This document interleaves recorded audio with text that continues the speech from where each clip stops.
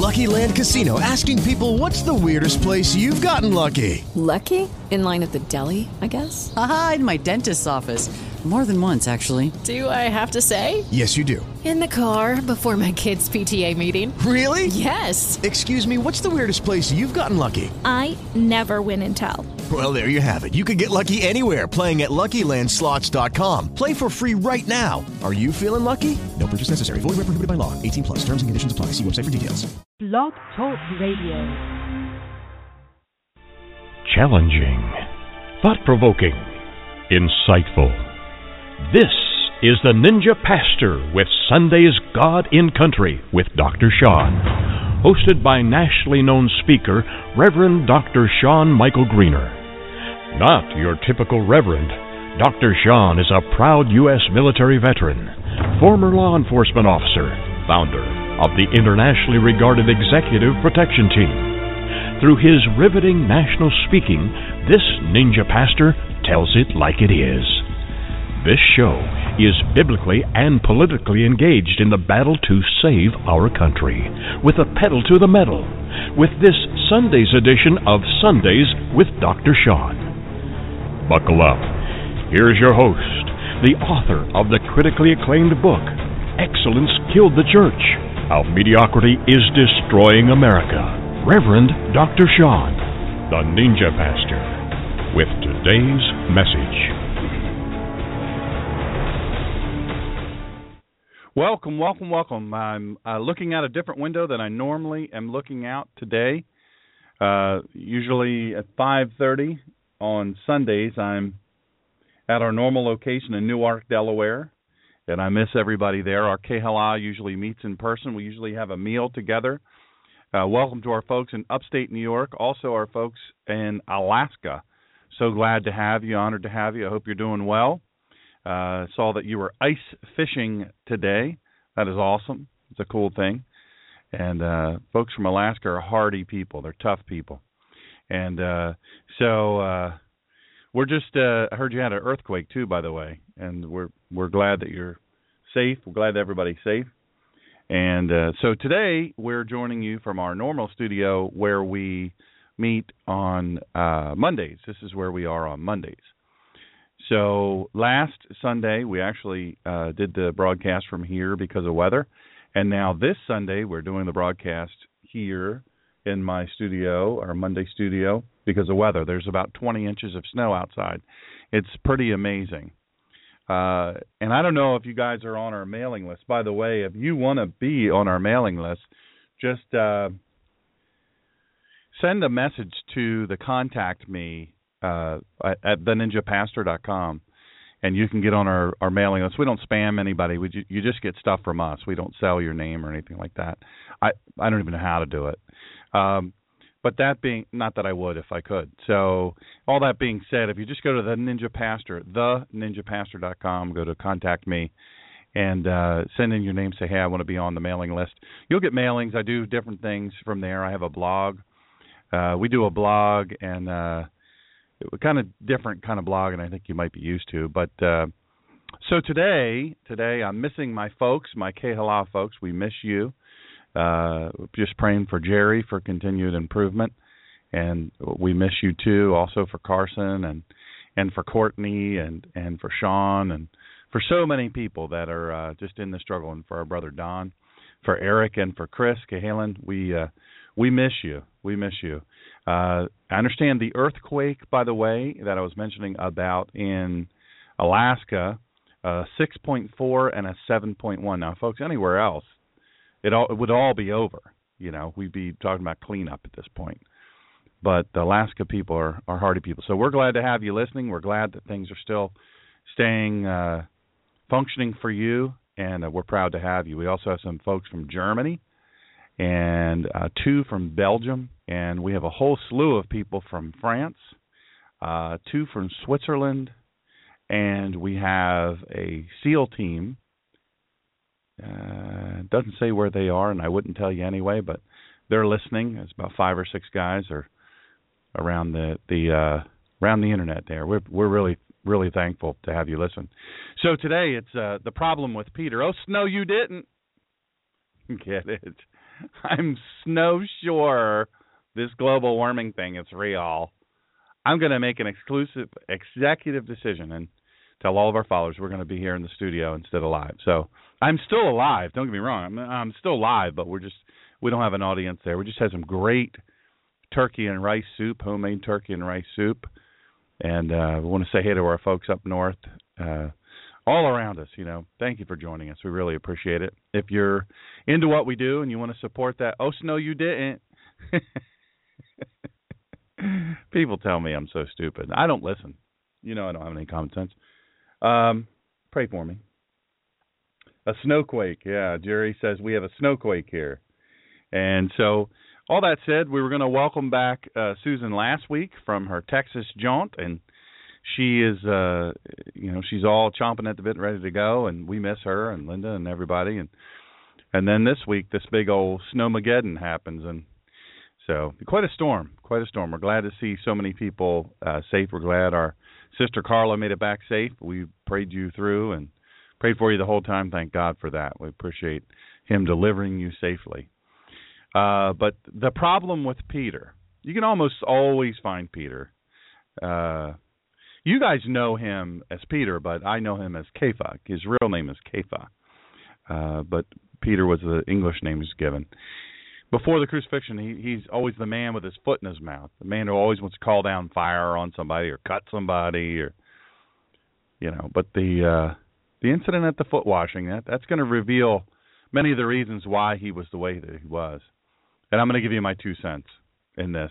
It's really going to be my 2 cents. You're really going to learn a little bit about. And I hope in the process you learn a little bit about yourself. A little bit about Peter, a little bit about yourself. So what could be better? All of his word confounds the wise of this world. None of it makes sense to those seeking to scientifically reduce God to our image rather than see creation in God's image and likeness. When we make small the realities of our faith, we recreate God in our likeness rather than the other way around. God is beyond our worldly wisdom. I don't know, some smart guy said that. I don't know who it was. But today I'm going to talk about Peter. And when you think about Peter's problems, by the way, I'll say Peter for a while and then I'll go back to Kepha so y'all know who I'm talking about. But in thinking about Peter or Kepha's problems, I realized they could be boiled down to a similar lack of understanding on Peter's part. His lack of understanding as to the greatness of God. God in his very presence. The God in Kepha's very presence at that moment in that time, Yeshua. In trying to understand the miraculous that was occurring right before his eyes, Peter kept attempting to reduce Yeshua to the comprehensible, to the comprehensible. This is what I can comprehend. This is what seems comprehensible to me. This is something that can happen. And so Kepha kept attempting to reduce Yeshua to that, to fit Peter's expectations and worldview. To recreate Yeshua in the image Kepha, and let's be honest, most other Jews for that matter, had in the Jewish mind, all around that area in that time, of what the Messiah would be like. Like I said, all of his word confounds the wise of this world. None of it makes sense to those seeking to scientifically reduce God to our image rather than see creation in God's image and likeness. When we make small the realities of our faith, we recreate God in our likeness rather than the other way around. God is beyond our worldly wisdom. We're going to talk a little bit about how that works. Let's be honest. We do the same. We all do the same, if we're being honest. And in our attempt, we limit God. And often we miss his purposes for us. We fail to see his bigger plan for us. You know what's funny, though? This doesn't change anything for God. No. But it does create needless frustration for us, just as it did for Kepha. Just as it did for Peter. So I told you I was going to do some scripture. I don't know why I would do that. John 13. Let's just see what I can get on here. It was just before the festival of Pesach, and Yeshua knew that the time had come for him to pass from this world to the Father. Hold on a second. Let me go back a second. And Yeshua knew that the time had come for him to pass from this world to the Father. I don't want to go on too quick behind this because there's a lot of powerful theology and there's a lot of fallacy in a lot of people's minds. They thought that Yeshua didn't know what was happening to him. They thought he didn't have a clue as to what was going on, but he did, and he did it anyway. Yeshua knew what was coming. It says right here, and Yeshua knew that the time had come for him to pass from this world to the Father. From this world to the Father, he knew. From this world to the Father, for him to pass from this world to the Father, having loved his own people in the world, he loved them to the end. They were at supper, which if we were all together right here at the Kehillah, by the way, if you're ever down this way, join us. Join us at we have a good time. We have good food. We have good music after. Steve really hooks us up with some beautiful violin, and we sing and we pray. It's awesome. It's really awesome. But at 5 we get together, and it's really, really powerful. It's really a great bunch of people. I'm telling you, it's nothing like it. So if you're in the Delaware, Maryland, Pennsylvania, New Jersey area, feel free. Really, you're not that far. I mean, it's just really kind of a centrally located thing. Beautiful room. It's nice and warm. John and Jill keep it nice and warm, mostly for Jill. And so it's super, super warm. We use some renewable fuel. So they were at supper, and the adversary had already put the desire to betray him into the heart of Yehuda ben Shimon from Kriot. Now that's Judas Iscariot for you English speakers. You know the guy who betrayed Yeshua. You know that guy. That guy. It's that guy right there. It was him, Judas. It was him.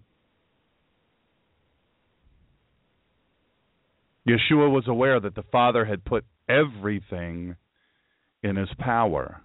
Now, I said just a second ago, and Yeshua knew that the time had come for him to pass from this world to the Father. And then here we go in verse 3. Yeshua was aware that the Father had put everything in his power and that he had come from God and was returning to God.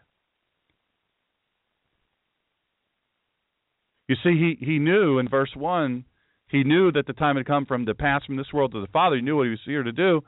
And then in verse 3, just a few verses away, he's aware that the Father had put everything in his power, and that he had come from God and was returning to God.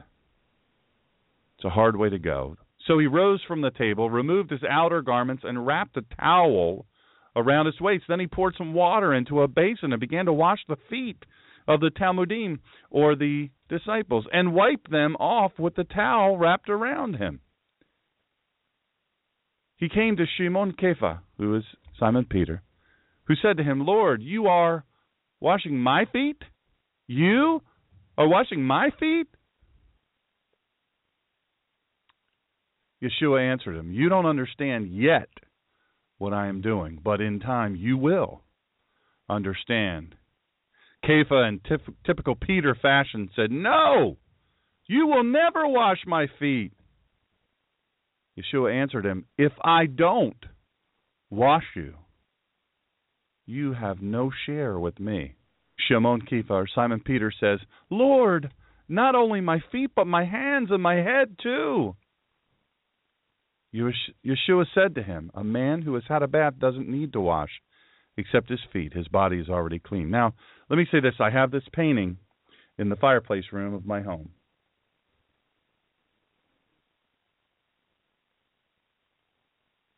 Fireplace room of my home, and I love to look at it. It's powerful. I got it as a gift. I think it was for Father's Day or my birthday or something. It's an oil painting. It's just absolutely beautiful. And it's Yeshua washing Peter's feet.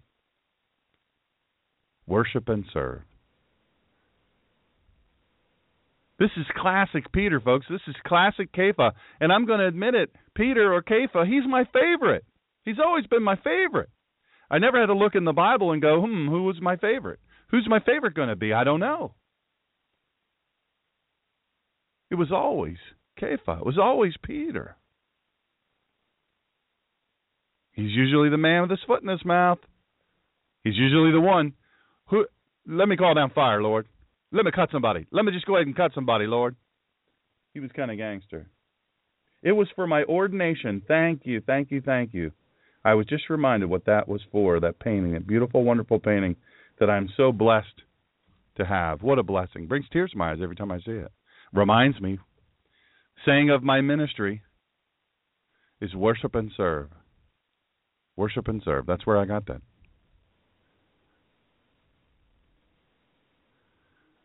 Kepha is all the time wanting to call down fire, wanting to cut somebody. He was all the time wanting to do that.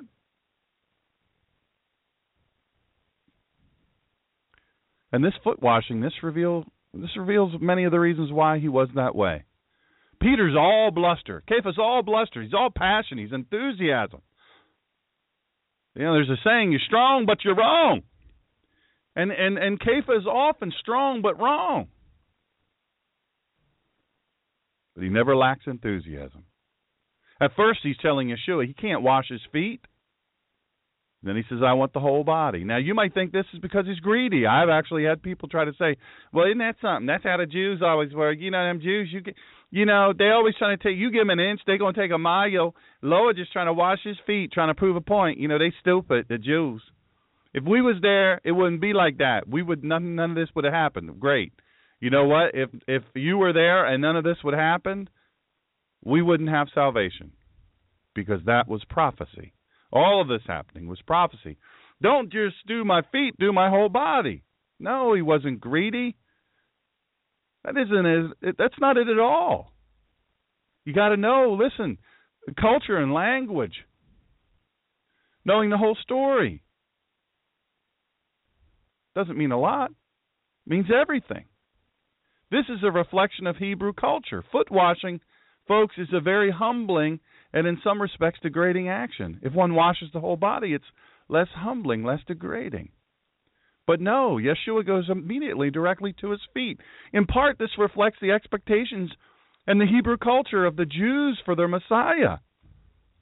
And Kepha, or Peter, look, he's just trying to understand. He's trying to submit, but he's trying to understand.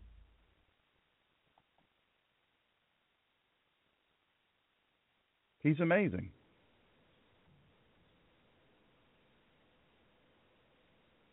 He's amazing. I tell you, I feel bad for folks. Just folks contacting me saying, "Hey, I can't get to it. I can't get to it. I'm not able to log in." I don't know why. It always seems like there's always some problem. You know, there's always some tech problem. I wish it wasn't the case. I wish it was just simpler. You know, one of these days I might get on the radio and the regular radio, and it might be simpler. But then, you know, well, I don't live in your area. I don't live in your area. I can't get your radio station, or they say, oh, I got to log on the internet. You just never know. It's always tough. The enemy always wants to make it complex. He always wants to make it difficult. You know, it always is that way. Hang in there. Don't quit. Don't quit. Don't quit. And if, by the way, if you log in now, if you're listening or whatever, you'll go back to the beginning. You'll just be a little bit behind. That's no big deal. So this is the reflection of the expectation of these Hebrew people, the people of Judah. It's a culture. Kepha's just trying to understand. He's just trying to submit. The New Testament, of course, it reveals the Jewish messianic expectation that the apostles and presumably the biggest number of common Jews had. What did they expect? The expectation they had was for a conquering son of David.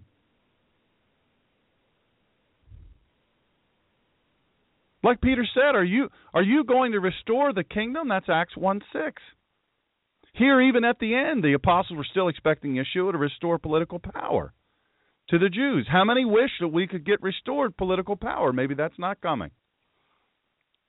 Maybe we're not intended for that. I don't know. But we're in trouble. here in the United States of America. By the way, thank you to everyone listening around the world. Appreciate it.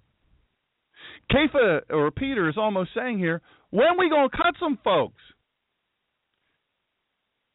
Are you now going to restore the kingdom in Acts 1:6? Here, even at the end. They're expecting Yeshua or Jesus to restore political power to the Jews. Power. And Kepha is almost saying here, when are we going to cut some folks? When are we going to call down some fire, Lord? When are we going to take back control? Like we know what it looks like.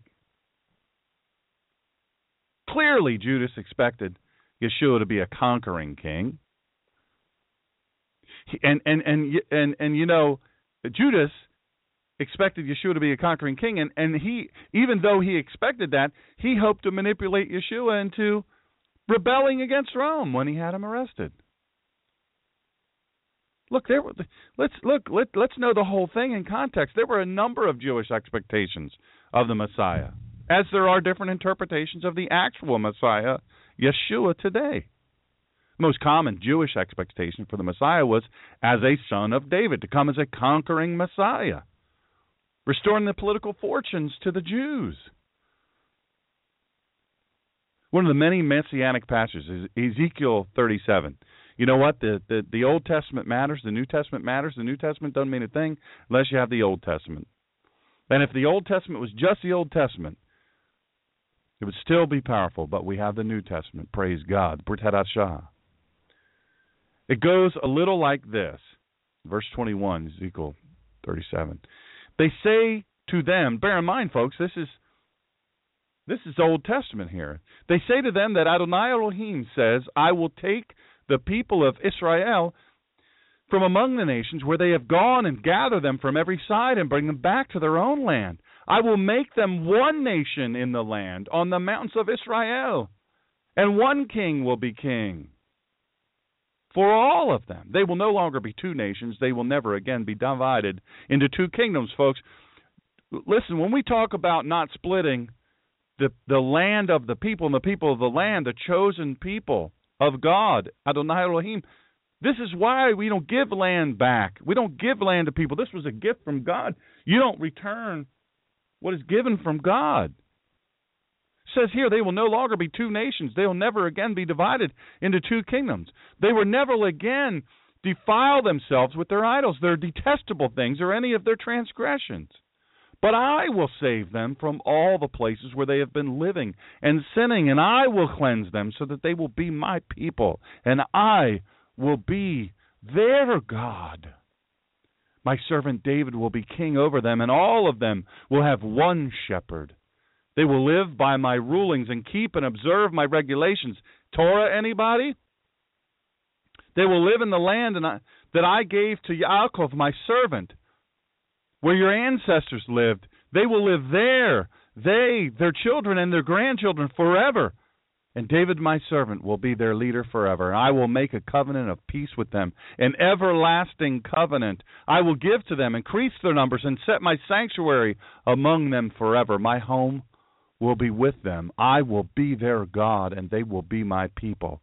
And nations will know that I am Adonai, who sets Israel apart as holy, when my sanctuary is with them forever. Where's my buddy West to blow that shofar? Look, it should not be surprising to us that the Jews had this expectation. Look, we can't throw rocks at these people. We say, well, they were living there. Well, they didn't have the Bible to go, okay, guys, look, listen, what's going to happen next here?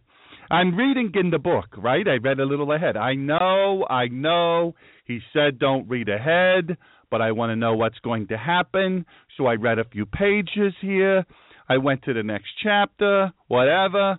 Hey, you would do it too if you had the book. So I'm looking at the book, and the book says, Sean, this is what's going to happen. So we got to do this. Right? We think that they had this book, but they didn't.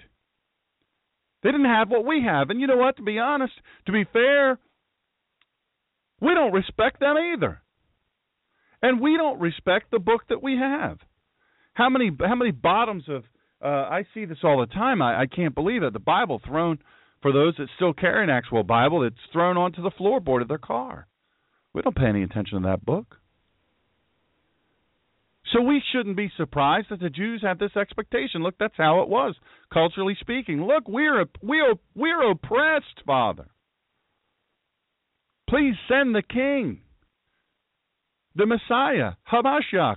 Send him to take this away from us. The problem is the Jews that were here, these Jews, failed to notice the Messianic prophecies, which presented a Messiah not to their liking, to be honest. And in fairness to them, and contrary to most arrogant Christians, we likely wouldn't have seen it either. The Essenes did have a concept of a suffering servant. That's talked about in Isaiah 53. But it seems that the Jews in general, they didn't tend to pay nearly as much attention to this role of the Messiah. And you know what? Let's be fair. This shouldn't surprise us. Why? Because this is human nature. Humans want their heroes to conquer and to offer great things to the people. They don't want them to suffer and die. Yeshua, of course, as the Messiah, is the suffering servant, the prophet, the priest, and the king.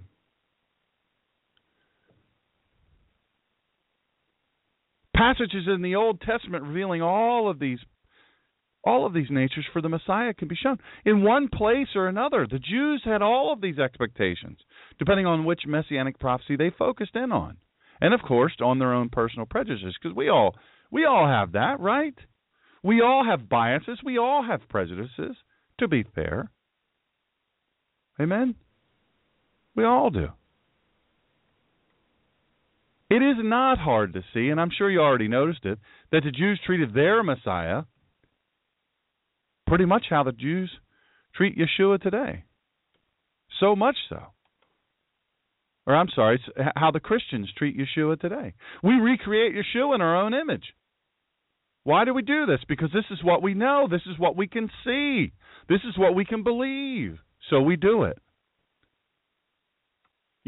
You know, I talk about this in my book, Excellence Killed the Church, How Mediocrity is Destroying America. By the way, we're working on a second edition, expanding it, going to republish it most likely with WorldNet Daily's publishing arm. We've been in talks with them, so keep your it's going to be totally updated. It's going to be pretty wild, actually. But many make Yeshua, the Messiah, Yeshua HaMashiach, into a cosmic bellhop. He's just waiting with this little hat. He's just waiting for your little, ring the bell, and he's going to come, and he's going to deliver blessings. He's going to solve all the problems. Theirs is a Yeshua of name it and claim it. The prosperity gospel, the pulpit pimps, they capitalize on this phenomena all the time. Pulpit pimps. You know those guys, the pulpit pimps. I talk about them in my book. Pulpit pimps, they're all the time saying, you just send this, and look, this is what you're going to get. You know what you're going to get? If you give to our ministry, you're going to get a thank you. You know what? And if you give a certain amount, I'm going to send you a book, and I'll sign it. And instantly it'll be worth half of nothing. I can't promise you, any fancy thing to happen to you. But you know what? Pulpit pimps, they do that all the time. They capitalize on the name it and claim it, the prosperity gospel. Still others, the premillennialists, they have him coming back to the head of a revived Jewish kingdom at the end of time. You see, the lesson for us is that we, too, are tempted to form the Messiah in our own image. I said this before. I said it again. I'm going to say it again now. All of his word confounds the wise of this world. None of it makes sense to those seeking to scientifically reduce God to our image, rather than see creation in God's image and likeness. When we make small the realities of our faith, we recreate God in our likeness, rather than the other way around.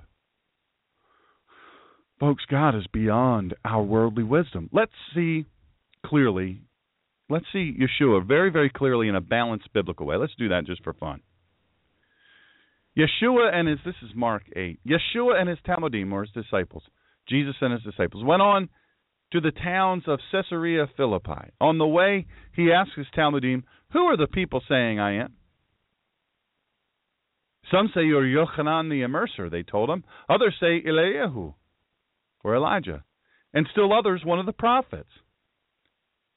"But you," he asked, "who do you say I am?" "Oh, come on. Who answers?" "Say it with me, Kepha." Kepha answered. He was the first to answer. He was the first to acknowledge, "You are the Mashiach. You are the Hamashiach. You are the Messiah." He was the first of the disciples to identify, to call him out. "You are the Messiah." Then Yeshua warned them not to tell anyone about him. He began teaching them that the Son of Man had to endure much suffering and be rejected by the elders, the head Kohanim, and the Torah teachers, and that he had to be put to death, but then, after 3 days, he had to rise again. He spoke very plainly about it. Now get this, hang on, don't bail on me now. Kepha took him aside. Peter took Yeshua HaMashiach, Jesus, the Son of Man, the very Son of God. Kepha took him aside and began rebuking him. Have you ever read over this before? Verse 32 of Mark 8, and said, okay. Get what it's saying here. Kepha took him aside and began rebuking him. But turning around and looking at his Talmudim, he rebuked Kepha.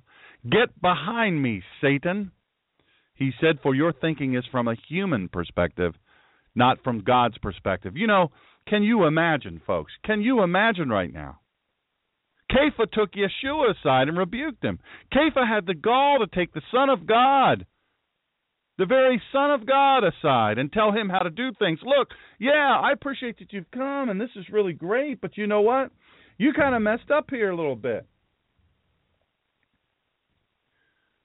I mean, you've done a great thing here. You've done some really cool stuff, and I appreciate you picking me for your team. But you've messed up. You're not doing it right. I'm going to help you out. Let me tell you how it should be." See, many of us, in this political climate, let me address this really quickly. I'll talk more about this tomorrow. Look, you're likely at this point, if you're a conservative, you're likely a Trump person or a Cruz person, right? You're on one of those two teams. But I've got a news flash for you. We're on the same team. The left would have us believe that we're not, but we are. We've got to learn to keep it together. Look, I'm a hardcore Cruz guy, Ted Cruz guy. I'm a hardcore guy. I've done enough research of this guy. He's the man. He's the man. I believe he's the man that can get it done. He's the real deal. Do I think Donald Trump would be 152,000% better than what we have now and what's coming from the left? Absolutely. And if you don't think it too, my goodness, you need to wake up. You need to wake up. You need to read a book. You need to take some smelling salts. Get behind me, Satan. For your thinking is from a human perspective, not from God's perspective. We've got to change our perspective here on earth. We've got to change our perspective when we think of things of God. Here he is. Here is Kepha. Here's Shimon Kepha or Simon Peter. He's just a fisherman. And Yeshua rebukes him. What happens now if we disagree with somebody? Just regular folk. Oh, that's it. We done. We out. I'm defriending you. That's not how it works. That's not how any of this works. I unfriend you. Right? But Yeshua doesn't abandon him. He just rebukes him back and says, "Get behind me, Satan. You're thinking from the wrong perspective. You're thinking as a human. This is not how it is to be. If you're to be what I've called you out to be, which you don't even see yet, then you got to change your thinking. You got stinking thinking." Can you imagine? Kepha took Yeshua aside and rebuked him. What gall. He's always right there in it, isn't he? Peter or Kepha. Not one of them understood, and they spent every day of the last 3 years with them, and they didn't understand. That's why Yeshua lost so many followers along the way.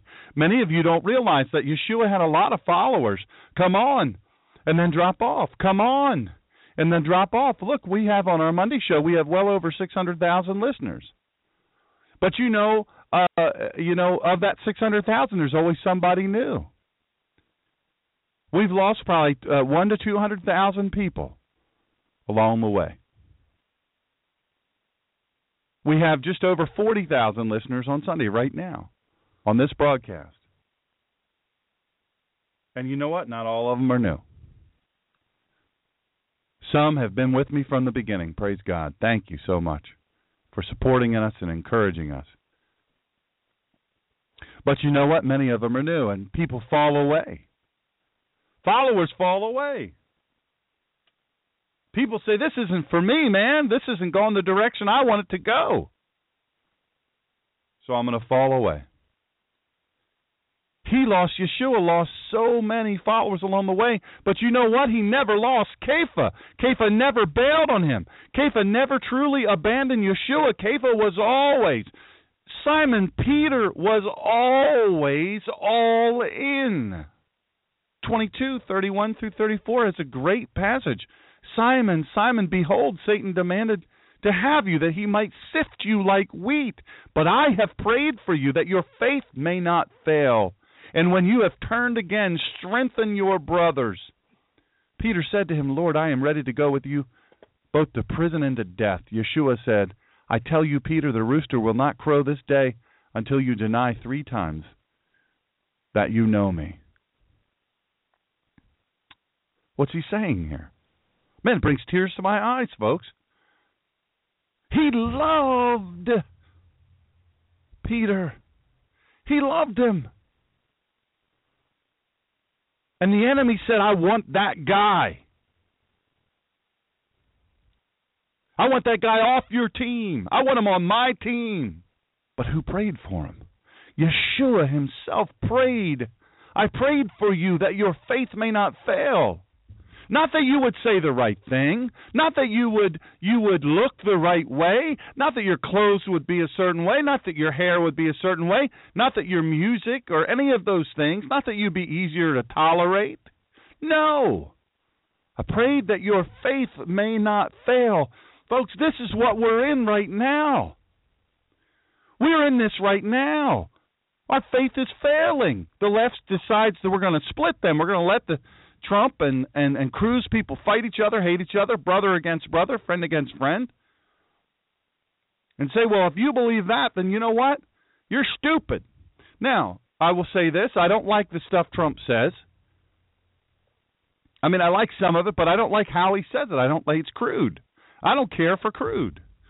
But you know what? America is ready to hear it plainly. America is tired of the political speak. America is tired of people putting things fluffy and not meaning what they say. I believe both of these men will do what they say. More so, I believe Cruz from the standpoint that he has done what he said. Even look, if Donald Trump fails to be elected to be the nominee and fails to be elected the president, you know what? He's still going to be a billionaire. He's still going to have an awesome life. But you know what? Ted Cruz is burning the ships. He's burning the ships. He loses this, he's lost it all. He's putting it all on the line. I got a lot of respect for that. But Peter said, look, I'm with you. I'm ready to go to prison. I'm ready to die. Blustery. Yeshua ever so humbly before he's to go to this awful, awful suffering and awful, awful torture and terrible, terrible, brutal death. He tells you, I tell you, Peter, the rooster will not crow this day until you deny 3 times that you know me. Look, he didn't even have to deny that he did miracles. They knew that. Everybody knew that. He didn't have to deny that, no. He didn't have to deny that Yeshua had done some amazing thing. This rabbi had done amazing things, healed people. No, he didn't have to deny any of that. Nope, he sure didn't. All he had to do was deny 3 times that he knew Yeshua. the man, the Nazarene. All he had to do was deny that he knew him 3 times. Look, we all know how that turned out. We all know after the denial of Kepha. Can you imagine? Let me ask you this. Have you ever thought about how was Kepha feeling? Can you imagine what he was feeling? He must have been near suicidal. He must have been near the end. He must have, I'm going to kill myself. How could I have done this to the one that I just said, look, I'm ready to go to prison. I'm ready to be tortured. I'm ready to go to death. And you know what? I believe he meant it. And we came to know through how he lived his life, through how Peter lived his life. He was right. But conversely, Judas betrayed Yeshua and he committed suicide. Why did Kepha preserve himself and yet Judas committed suicide? Because Yeshua had told him what to do after. Yeshua told him, use the experience to strengthen your brothers. Kepha was going to be the cornerstone of the church. And Yeshua knew what Kepha was about, what Shimon Kepha, Peter was capable of. The rock, the cornerstone of the church. He knew. Matthew 14 tells an awesome story. Around 4 o'clock in the morning, he came toward them, walking on the lake. The he that they're talking about here is Jesus, Yeshua. When the Talmudim saw him walking on the lake, they were terrified. It's a ghost, they said. And they screamed with fear. And don't act like you all that.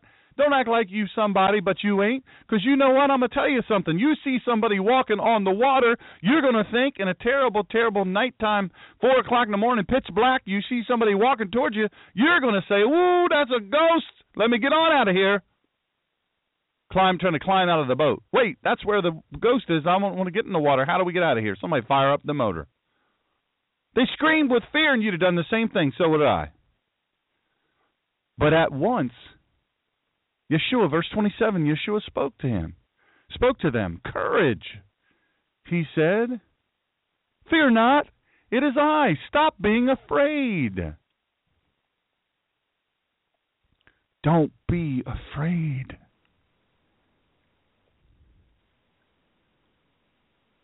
Their issue wasn't that they couldn't understand it. He said, hey, don't worry about understanding.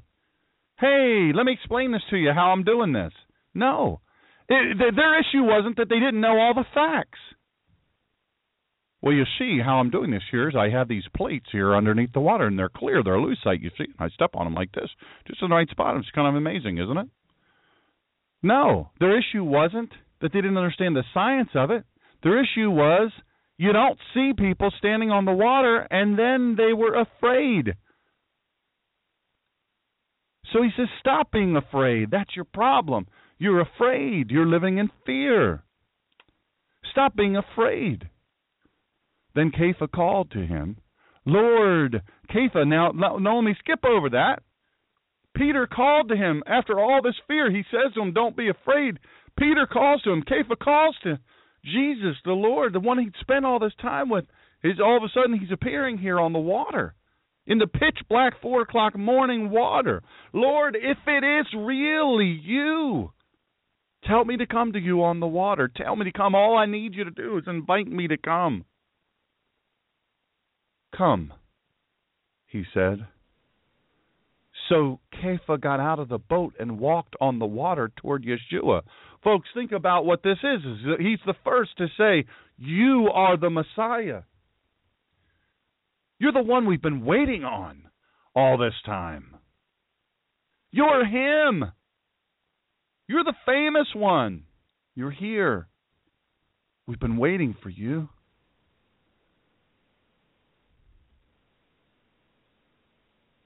So he got out of the boat and he walked on the water toward Jesus. But when he saw the wind, he became afraid. And as he began to sink, he yelled, Lord, save me. The song, Turn Your Eyes Upon Jesus.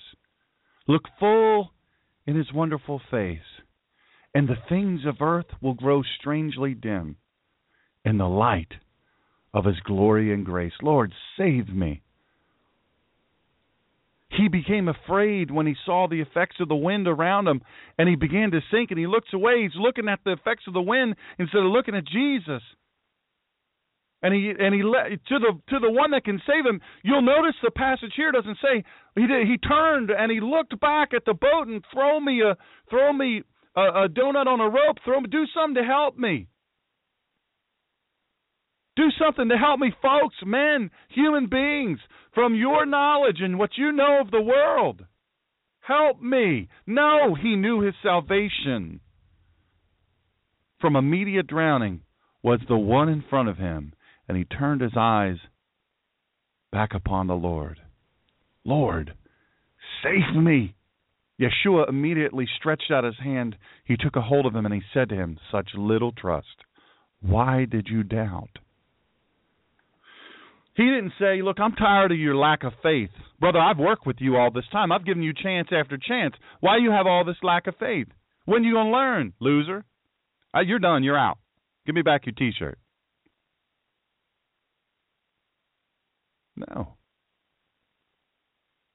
When Kepha yelled, looking back upon the Lord, Lord, save me, Jesus immediately stretched out his hand, and he took a hold of him.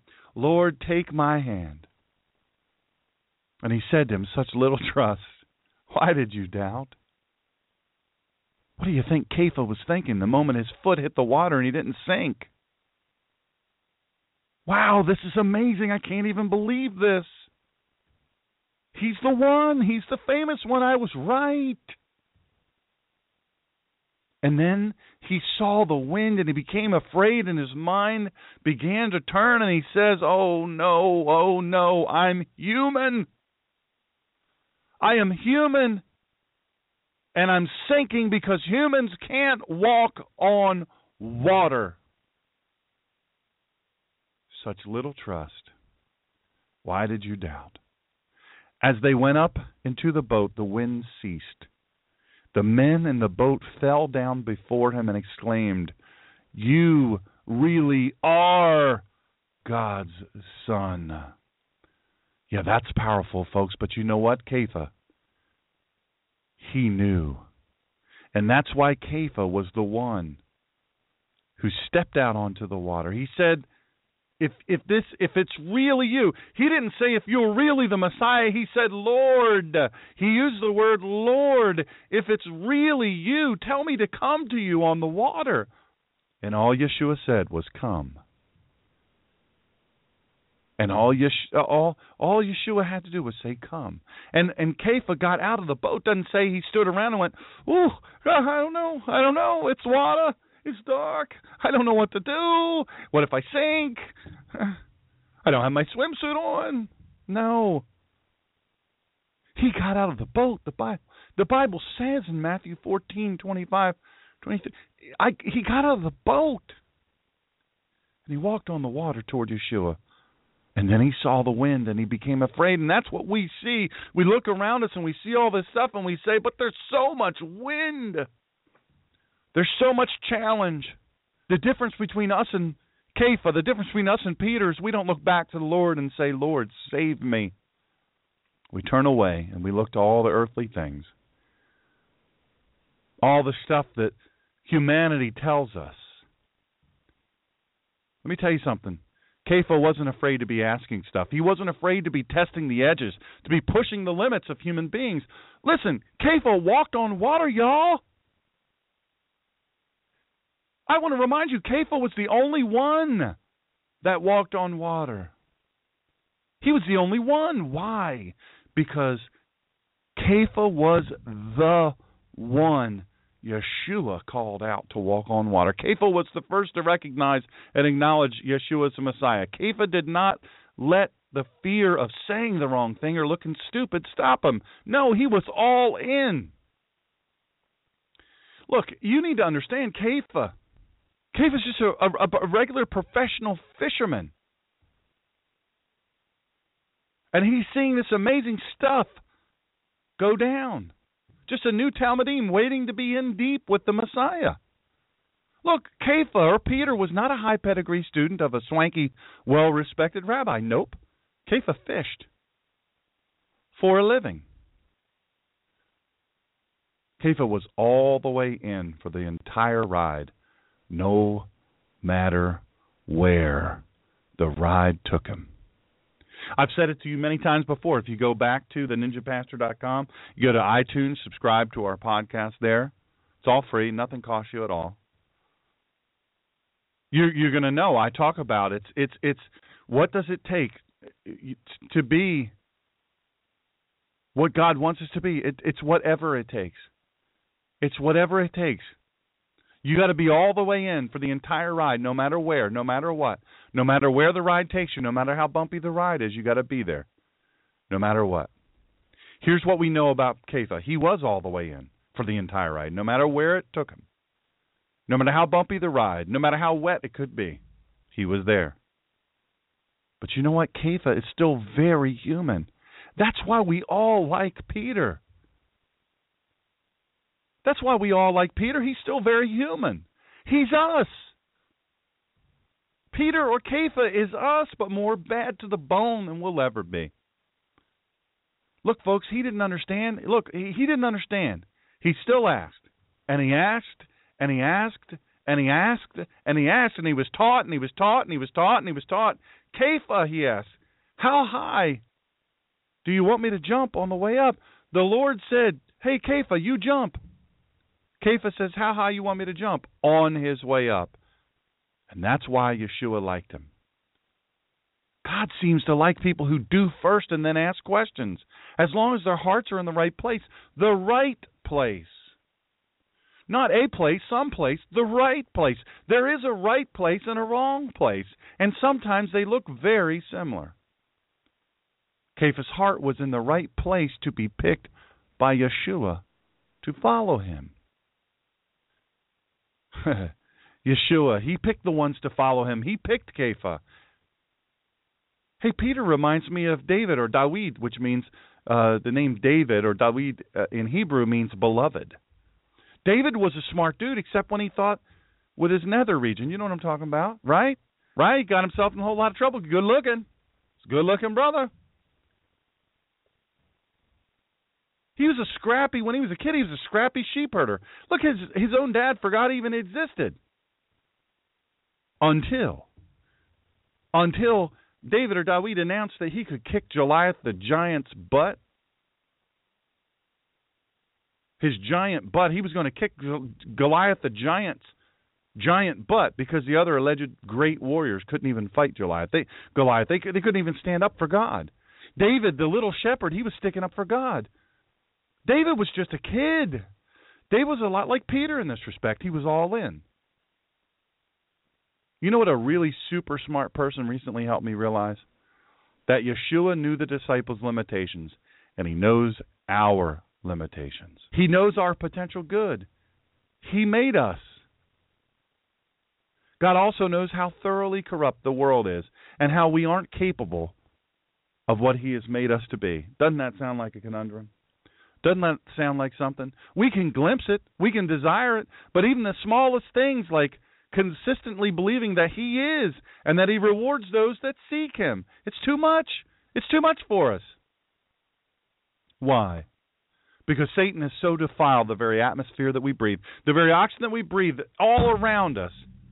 Satan has so defiled the very atmosphere that we breathe, so much so that we can't keep our minds free for very long. What happens to it goes back to worry, goes back to fear. But you see, that's precisely why God has a plan. God's plan, not Peter's plan or our plan, God's plan. God has the plan. The problem with Peter, the problem with Kepha, the biggest problem with Kepha is that he's so much like us. You know what? We don't want to accept the limitations that we have in us, right? And we don't want to accept the implications of God's actions. It means something. We don't want to accept what we can't understand. We say we're afraid of things that we can't understand. Lord, I'm afraid. Save me. God's not surprised when we're lost on the water in the dark. We need to start accepting things that we can't understand. We don't want to accept things done in other ways than what we think they should be done. We want control. Because without control, we're afraid. But our basic problem, you see, that's accepting the lordship of Hamashiach, the Messiah, Jesus Christ, Yeshua Hamashiach, Jesus the Messiah. Doing so means seeking His help to change what cannot in our minds be changed, but seeking His help to live triumphantly with what can't be changed. Sometimes some things can't be changed, not here on earth. They won't be changed here on earth. And you know what? Sometimes we got to live with some pain.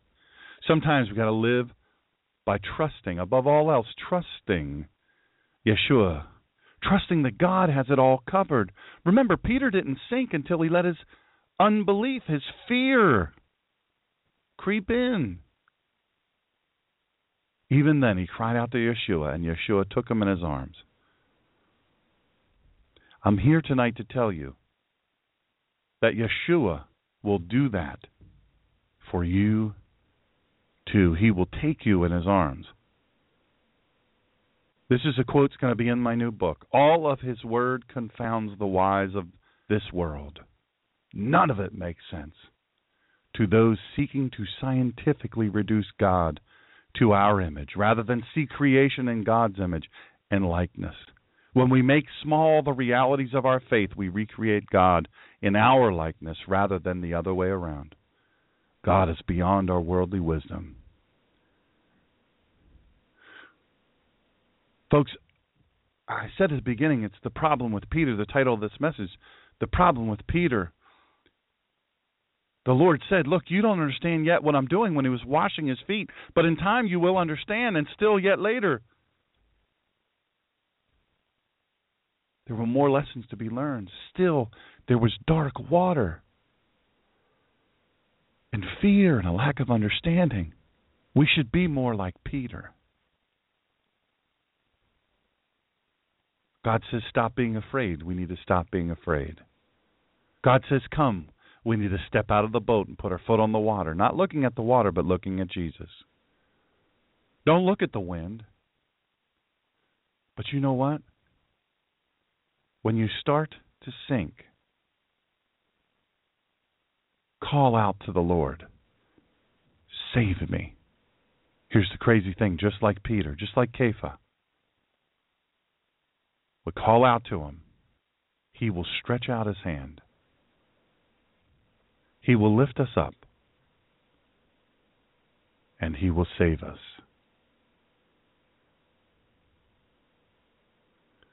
Folks, that's a life well lived. Amen? Join us tomorrow. Monday at 4 p.m. Eastern Standard Time. We'll be right back here. We're going to be on fire. Look out. We're going to melt some snow.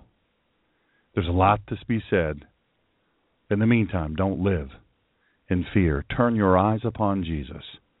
Look full in His wonderful face, and the things of this earth will grow strangely dim in the light of His glory and grace. Join us next time for Sundays with Dr. Sean. And please follow this show and the Collision of Faith and Politics radio show during the week at www.blogtalkradio.com/The Ninja Pastor. And follow Dr. Sean on Twitter at The Ninja Pastor and on Facebook at www.facebook.com/God in Country Radio. And check out all the free messages, archive shows, and buy Dr. Sean's critically acclaimed book, Excellence Killed the Church, How Mediocrity is Destroying America, at www.drseangreener.com. Join us during the week. And in the meantime, Dr. Sean will be fighting for you and for this great country. Thank you for joining us in this fight.